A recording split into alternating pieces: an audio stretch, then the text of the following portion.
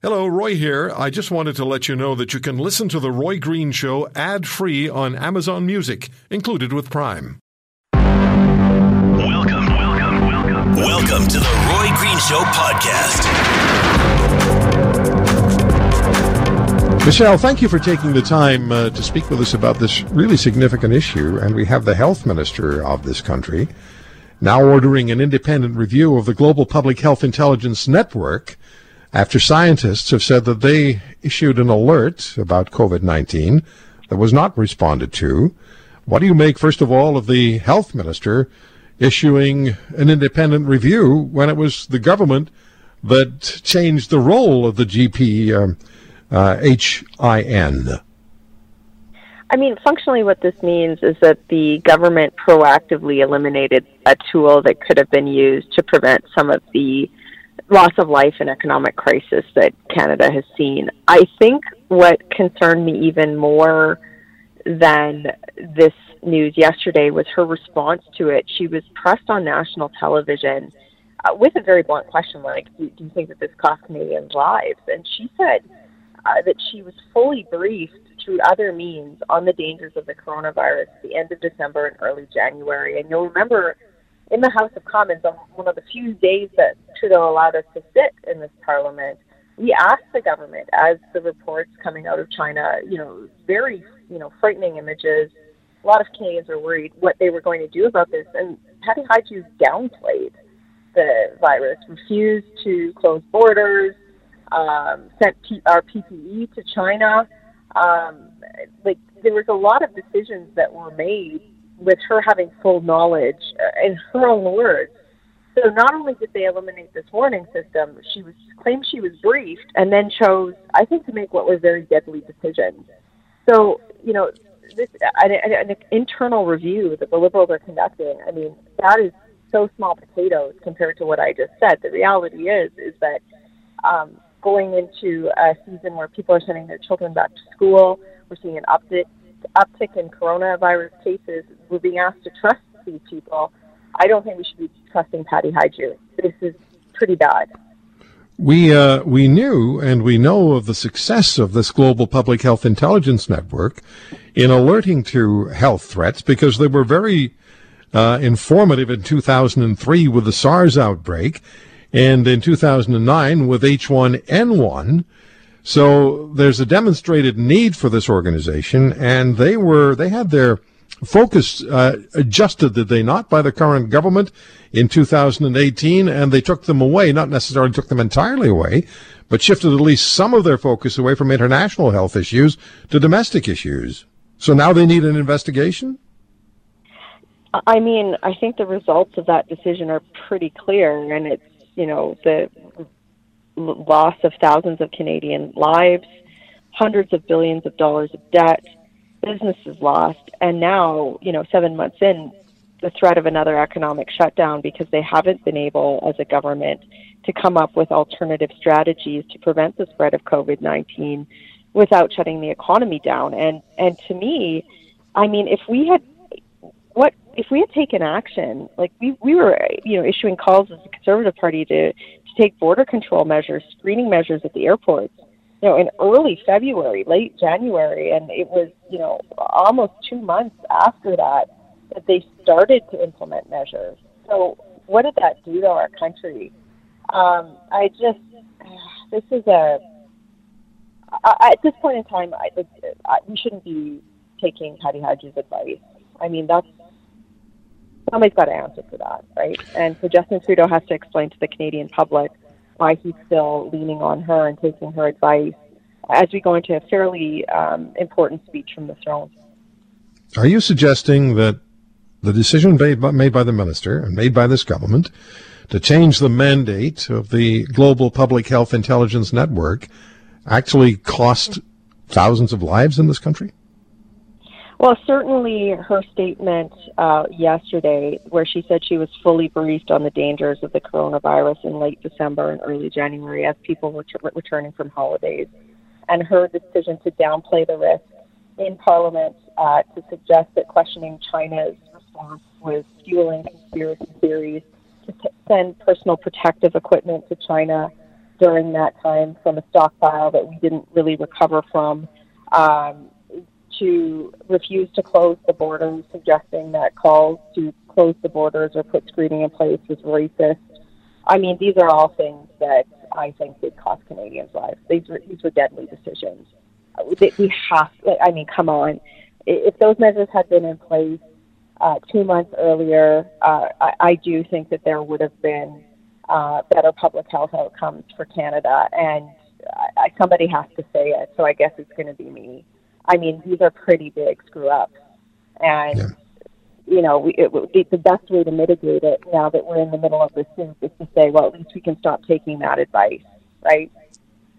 Michelle, there's another story here, and that is on the 17th of January, the Canadian Armed Forces Intelligence Command reportedly passed information, briefed the defense minister about COVID-19, but it was another 10 days before the Prime Minister decided to convene his incident response group, I believe, to start to formulate Canada's pandemic response. So 10 days between the forces advising the National Defense Minister about COVID-19 and the crisis, 10 days between that notification being made and the Prime Minister pulling together his incident response group, that raises additional questions, concerns. You know, I'm listening to you say that, and I'm listening to it thinking about somebody who, you know, lost a parent at a long-term care facility, or who has been separated from loved ones in those facilities because of our lack of action on the front end. And that's unconscionable. Like 10 days in a situation like that is, you know, the difference between control or non-control. And to even convene a task force, and I mean, this is why we have political ministers, right? It's why the government isn't just run by non-elected bureaucrats. It's because it's our job, it's the mandate as elected officials to question that advice and make decisions that are in the best interest of the Canadian public. So, you know, if they were receiving advice, I remember in January, the advice that was coming out of the WHO, for example, was that there was no human-to-human contact or transmission of this. This was advice that was coming from China. I mean, and then for our own intelligence agencies to be saying there's a problem here, and then take 10 days to even just convene a meeting on the issue, it's a deadly decision. There's no other way to describe it.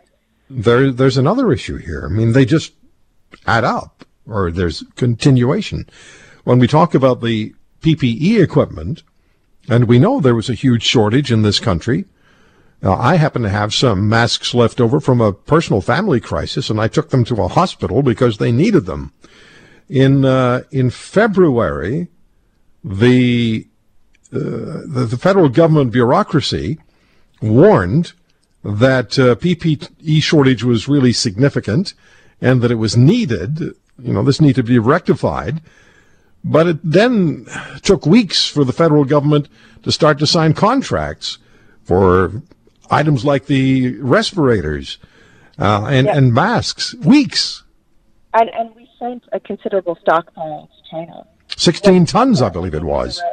So, you know, the question is, how many frontline workers were infected during that time period because of that decision? I bet you it was quite a few. And who's going to answer for that? Somebody has to answer for it, because if we keep taking advice from those people, how is the result going to change? I think, you know,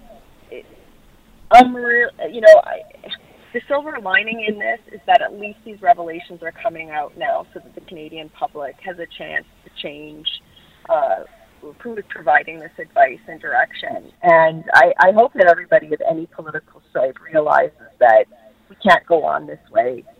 There's something seriously broken here, and certainly, you know, Trudeau, as well as his health minister, Patty Hajdu, they're at the top of the list to be held to account. Last Sunday, we spoke with Mr. Greg Paris, father of Caitlin, who with 4 young other Calgarians was stabbed to death in 2014 by Matthew de Groot at a house party.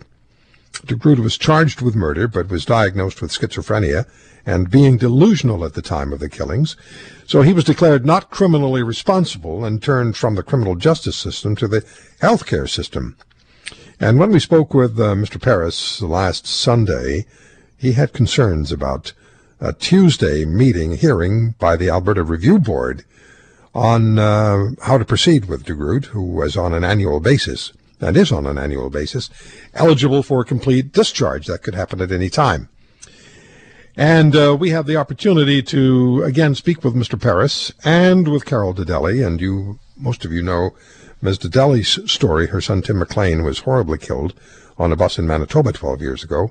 And his killer, Vince Lee, diagnosed also as schizophrenic and also declared NCR, was in 2017 discharged completely under the name of Will Baker. And there was a lot of response. Greg, thank you very much for coming back on the program. Thanks for having me, Roy. I appreciate you having me on. This is so important. I admire what you're doing, what the other parents are doing in Calgary, what Carol has done for 12 years, because you're doing it with conviction and you want this NCR situation to be properly defined and administered. Carol, thank you as always. It's 12 years now. 12, yeah, for sure. I can't imagine what you've gone through over the last dozen years, even though we stayed in touch over that time. It's been rough. There's just no other way to describe it. Yeah. Something's got to change, and something has to change sooner rather than later. The way that Canada processes mentally ill killers, what they do with them needs to change. Without a legal mechanism that requires them to treat their illness and strict monitoring after release, absolute discharge shouldn't even be in the card, shouldn't even be an option. And that's what was granted now, Will Baker, then Vince Lee.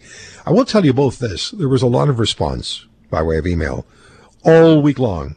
Greg and Carol, there was people across this country take real interest and have a great interest, certainly in what we talked about last Sunday. Greg, you approached Tuesday's hearing with real concerns. Before I ask you for your response to what happened, remind us why you had those concerns.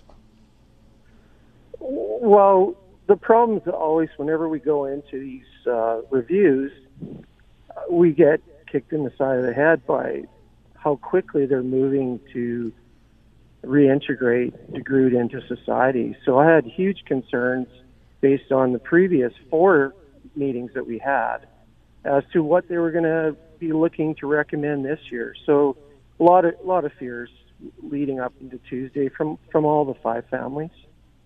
Yeah, and there was a concern I know you had, and I know Carol's experienced this, as have others, where you almost feel, I've heard that you almost feel as families that you're superfluous to the debate, to the issue, and your victims' impact statements, we talked about this last weekend, your victims' impact statements really are at the mercy of the system. Yeah, there's a lot of controls on the victim impact statement.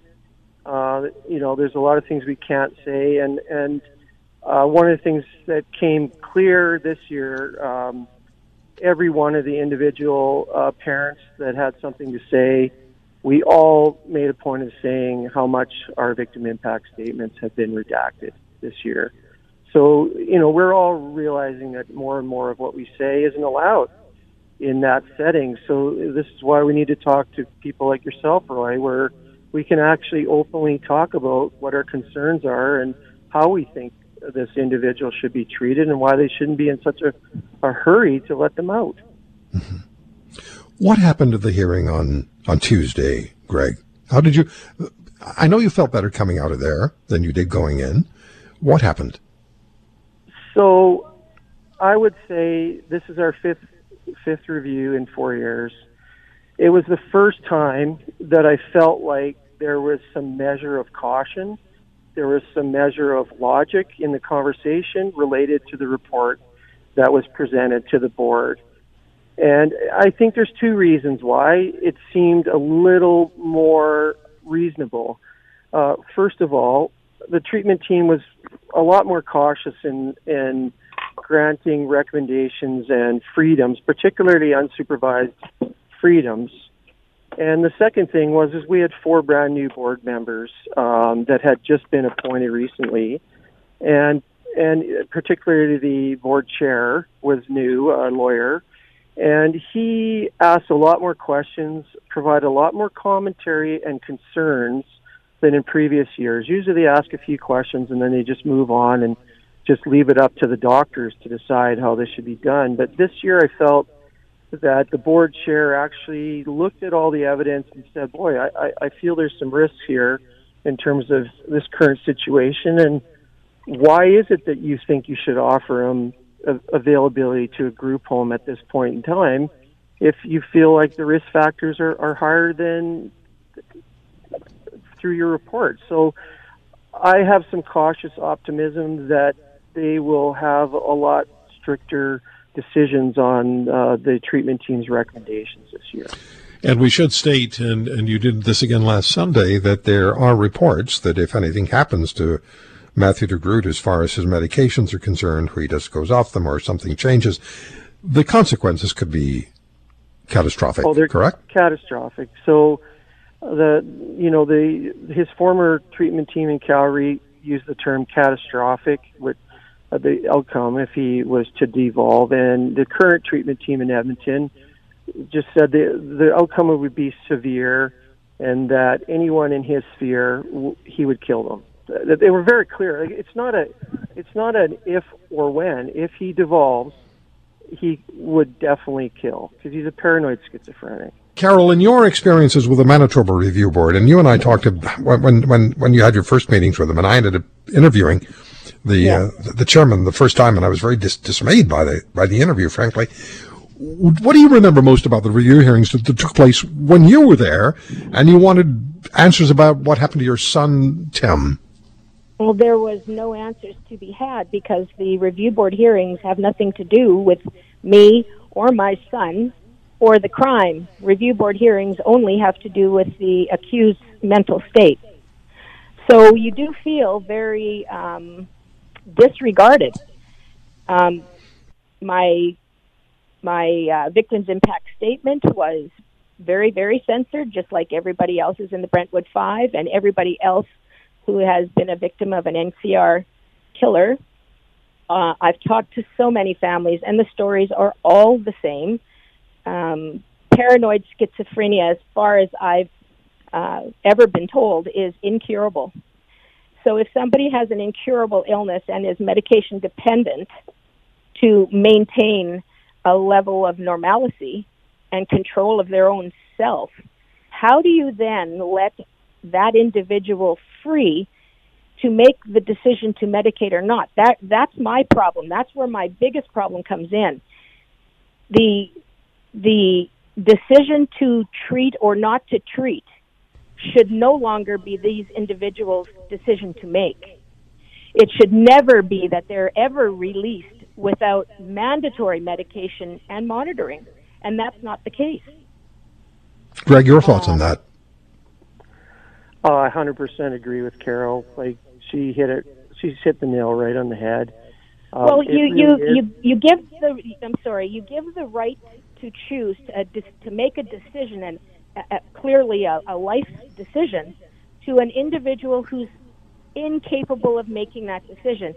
At least when they're in the grips of their paranoia, they are incapable of making that decision. Then that's where the state needs to step in. I think we need to introduce a private member's bill where if an individual reoffends, first of all, they have to be medicated. They have to be treated. There has to be monitoring. And if they fail to do that and there's a reoffense, at least then there's a recourse. We can now charge the individual, so they will carry a criminal record for foreseeable gross negligence causing death, because now they knew they had this condition. I mean, in Vince Lee's case, he was seen in 3 different provinces by 3 different healthcare systems. And we're supposed to just accept that all 3 failed, and he is now free to live wherever he wants? Unacceptable. Were you ever informed when he was granted his unconditional discharge in Well, 2017? we got the review board decision, yeah. We knew it was coming, and they're fast-tracking Matthew DeGroote, no matter how attentive they appeared to be this year at the review board hearing. They're looking to let him go. They're looking to get him well and back into society. Greg? That's their goal. Yeah, absolutely. What's your sense? Their goal is to reintegrate him, and the only reason they're really moving more cautiously this year is because they've changed his medication, and then so they're trying to get him over into 100% injectables. And once you're in that injectable stream where you can have 3 to 4 weeks of medication, then it's easier to release them. So one of the reasons they're being more cautious on the treatment team side is because they need to monitor him, and they've kind of indicated they need to monitor him for at least a year. So there's a lot of conversation going, well, why are you talking about having this recommendation for a group home now still on the table if you need to monitor him, his medication for the next year? Because last year when they tried to take him off oral medication, he started to have symptoms. And so now they're watching him for those symptoms. So, yes, I agree with her 100%. The whole process is a cookie-cutter approach. It doesn't really matter what they did, whether they murdered 1, 5, 10. I don't know where the threshold is where you say this is a person that's too dangerous to leave to their own devices. And all we're trying to do, what our group is trying to do, it's a very small line in the sand. We want absolute discharges off the table for the most violent people like Matt DeGroote, like Vince Lee, that murder people, especially when it's not their own family. They murder strangers. They have no connection to these people. That's what we want, and that's why we're working with Stephanie Kuzy and MP for Midnapore, and all of our MPs got together with us and had a press release in June. We want to get this into Parliament, so we need to get Parliament back working, and we need this. What Carol tried to do by herself before, we're trying to support her, and we want to get some things done here where people like this are never unmonitored. I have to point out, and you know this, that we can't even say they commit murder because they're declared not criminally responsible. So just because. No, I understand, Carol. I'm just being, I have to say that technically. Yeah. But here's. I just want to share this with you, both of you. When both of you say that your victims' impact statements are redacted, and you're essentially instructed what your victim's impact statement may state, that says to me that the state has less interest in your children who are no longer alive than they do in the person who took their lives. Well, I was directly told that it was not to offend the offender or his treatment. We can't say things that'll upset him, in other words. Well, guess what? What he did really upset me, and I think he should have to sit there and hear everything we have to say. Agreed. And then 100%. Get on with the treatment. Greg, do you have any idea when the Alberta Review Board will let you know what the next steps are they've decided to take? Well, it's, they hear a bunch of hearings in one day, or not in one day. In our case, it was a full day, but in a week. So I would think that it'll be, anywhere from 1 to 2 weeks. This sort of case doesn't generally drag on too long. One other year, I think they took a month, and that's where we got chastised as victims for being toxic and ruining Calgary for them. So they took longer, but I would think within the next 2 weeks anyway, they should have their current recommendations. That's so shameful that you were made to feel that way. I lodged a complaint. 2 years ago, I lodged a complaint against the board because of their treatment of the victims. We were completely bashed for having any outward emotion. I was chastised twice for looking around the room, trying to engage people in the room besides the board. And then we were criticized in the disposition for being that we created a toxic environment for him to live in Calgary. Right. Dr. Day, thank you very much for the time. And would you just remind everybody across the country the fundamentals of your case? I mean, I give it in one sentence, but you can expand on that, I'm sure. Yeah. So the fundamentals are basically if the government promises you health care in a timely way, which it does, and then fails to deliver it, should you legally be allowed to look after that health care yourself using your own resources? And this is, as you said, it's a decision that went to all the way to the Supreme Court of Canada in Quebec. The Quebec government, in Quebec, they have their own charter, but it's very similar to the Canadian charter. So essentially what the decision was this week, or last week now, I guess, was that residents of Canada who live outside of Quebec shouldn't have the same rights of freedom that residents of Quebec have. And I think it's important to point out that this is a right that every other country on earth allows its citizens the freedom to go, if you're not getting health care from the government that's promised it, to go and look after yourself. And in BC alone, even before the COVID pandemic, the government data that's in evidence at the trial shows that at any one time, 40,000 British Columbians, so you could extrapolate that by multiplying by about almost 8 for the country, were waiting past what the BC government has determined is the medically maximum acceptable time, beyond which serious problems of health arise, including potentially death. So this is again, I can't overemphasize. There are no jurisdictions outside of Canada anywhere on this earth that have such laws, and we are very, we're going to challenge this. It's an attack on the health of Canadians, and we're going to go further through the court. We take some comfort in the fact that the Quebec decision was also not allowed at the lower levels of the courts in Quebec, and we have we're at the start right now. This decision is at the lower level court in British Columbia. Yeah, been going on a long time though. It was 12 years or so, to 13 years perhaps. Well, it's 11 years since we started, and but the point that's very important is in one health region alone in British Columbia, the evidence in trial, not disputed, it was that 308 patients in one region, hospital region, died on the wait list in 1 year. Well, I can tell you, I've spoken with doctors, now not recently, but certainly within the last 20 years, on a number of occasions, spoken with doctors who are furious that patients die on wait lists. It's just, it just doesn't, it's not acceptable. Extrapolated across Canada, 75,000 Canadians have died on wait lists since we started this action. Yeah. One of the big issues, of course, was cardiac wait times. And I remember when I had my procedure done, I'll just mention this in 10 seconds, I had a situation where I might not have lived more than a few more days, according to some estimates. But I waited 4 months to get a fundamental procedure done, an angioplasty and a stent. I had to wait 4 months.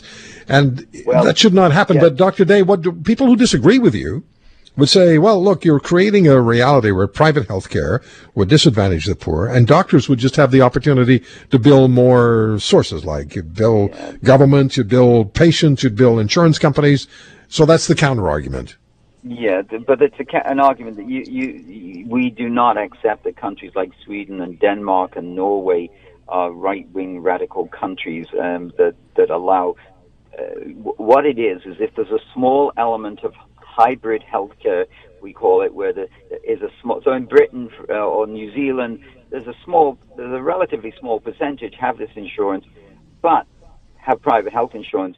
But that makes the monopoly that we have in Canada would improve. So it actually would improve the public system. And you have to bear in mind that in the wake of the COVID crisis, modeling from McMaster University has shown that wait lists are going to rise 4 to 7 times what they have been. So this is a disaster waiting to happen.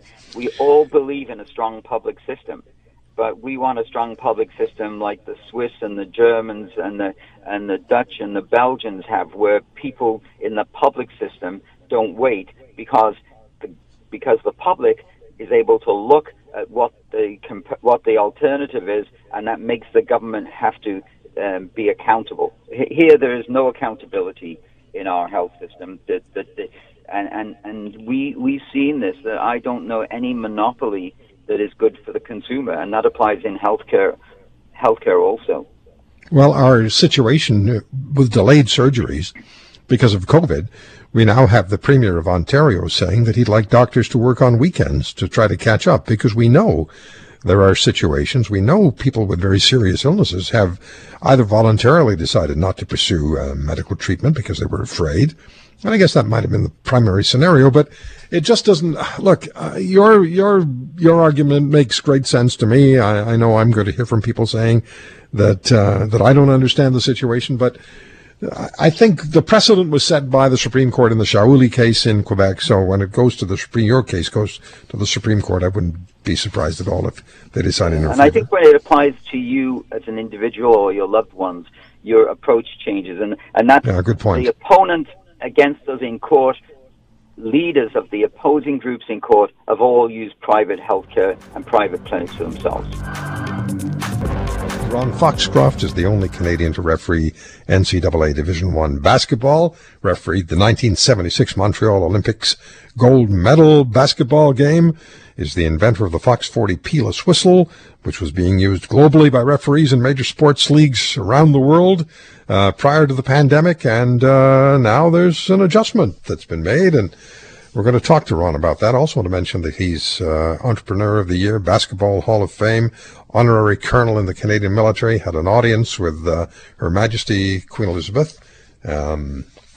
So I always think there's two of you, but so look, let's talk about what's going on, Ron. Let's talk about what's happening as far as refs are concerned in major pro sports, and where you and the entrepreneurial effort that you've put together come into play. Absolutely, Roy, and there really is one of us. We're an officiating family. I have three sons. Steve just worked the Bills game on the chain crew. Dave's done 6 Grey Cups, and Ronnie's a basketball referee. So, we're a great team. But, Roy, let me tell you what happened to our company. Back in March, when the pandemic hit Canada hard, our sales dropped 85%. And our team got together and say, are we going to be another Canadian statistic, a company that doesn't make it, or are we going to forge ahead and be innovative, creative, and use technology? So, Roy, what we did is we came up with products that will allow sports to return, and you said it great in your intro, allow sports to return when health and safety is paramount. Now, all your listeners have been watching NHL in the bubble, NBA in the bubble, college football, NFL football starting on Thursday night, and we've come up with products that are called close proximity safety products that are used in sport to keep everybody involved in sport safe and healthy. And that includes, Roy, products like an electronic whistle where you actually push a button and it sounds like a whistle, the protective pouch, which goes over the whistle and reduces the bacteria droplets when you blow the whistle. And, Roy, when you blow a whistle, it's the equivalent to a sneeze. We've got a whistle mask and so on. So just to give you an example that your listeners will probably recognize when I tell them, but in the NHL, there's a special whistle called the Call. And it, once again, reduces the bacteria, pandemic droplets. Nothing contains them entirely. But it's called the Call. It's a P-less whistle, and it's named after the famous, iconic hockey referee, John McCauley. The first call in the restart was made by his son, Wes McCauley, with the whistle named after his father. He's also a referee, right? Yeah, and now in the NBA, Roy, they use the Fox 40 protective pouch, which goes over the whistle, and the technology challenge there with putting a pouch over a whistle you cannot really cause the sound to be reduced in any way. You can't compromise the sound, because when you blow a whistle in an NBA or any basketball game, it has to activate what's called the precision time clock and shut off the clock at the speed of light. So we've got these close proximity products. We're a Canadian company. We were not going to be a failing Canadian company, because our sales did drop in March when this hit by 85%. So we've been creative and innovative, and we're helping sport restart. And needs to be said that there was a lot of discussion about how the referees would in fact do their job. How are they going to blow a whistle and blow a foul or start a second half or do whatever they have to do when they blow a whistle? And the leagues were perplexed about how to do this, and the Eurofox 40 whistles were already the official whistles of the NHL, the NBA, the NFL, the CFL, the NCAA, international soccer. And you've been able to satisfy the leagues. And we have about a minute and a half, Ron. It's a great story, because we're all getting to see sports again. And if they didn't have your technology, we may not be able to watch what's going on. How involved have the leagues been in all these discussions? I'm glad you asked that question, because it's not only the leagues that are making these big, important decisions around health and safety, but it's the health professionals that are advising the leagues. So they were perplexed, the leagues, and they called us with their health professionals on the line who are making these key decisions, because sport was not going to return. And I'll give you an example. Volleyball returned this week in college in the United States. Soccer returned this week. And they are responsible for the health and safety of these students. So the conferences and the leagues were perplexed. We came up. I've got an amazing R&D team. Basically, my son Dave and Steve and Ronnie and everybody at the company are working every single minute of every single day to help these sport leagues return. Well, I've got to do this because we run short on time, yes, as you know. But you've done a tremendous job. It's a great Canadian success story. We talk a lot about Canadian business and Canadian employment. You provide both. I love the fact that we can watch sports again, professional sports at the highest level. And I know you're very much involved in this. Without the whistle, without your product, without the Canadian involvement, we might be just sitting watching watching a game somebody tells us was really interesting in 1987. That's right. Fox, yes. Thanks very much. Roy, we're proud to be Canadian. Thanks for having me on your show. Thank you for listening to today's podcast. If you want to hear more, subscribe to The Roy Green Show on Apple Podcasts, Google Podcasts, Spotify, Stitcher, or wherever you find your favorites. And if you like what you hear, leave us a review and tell a friend. I'm Roy Green. Have a great weekend.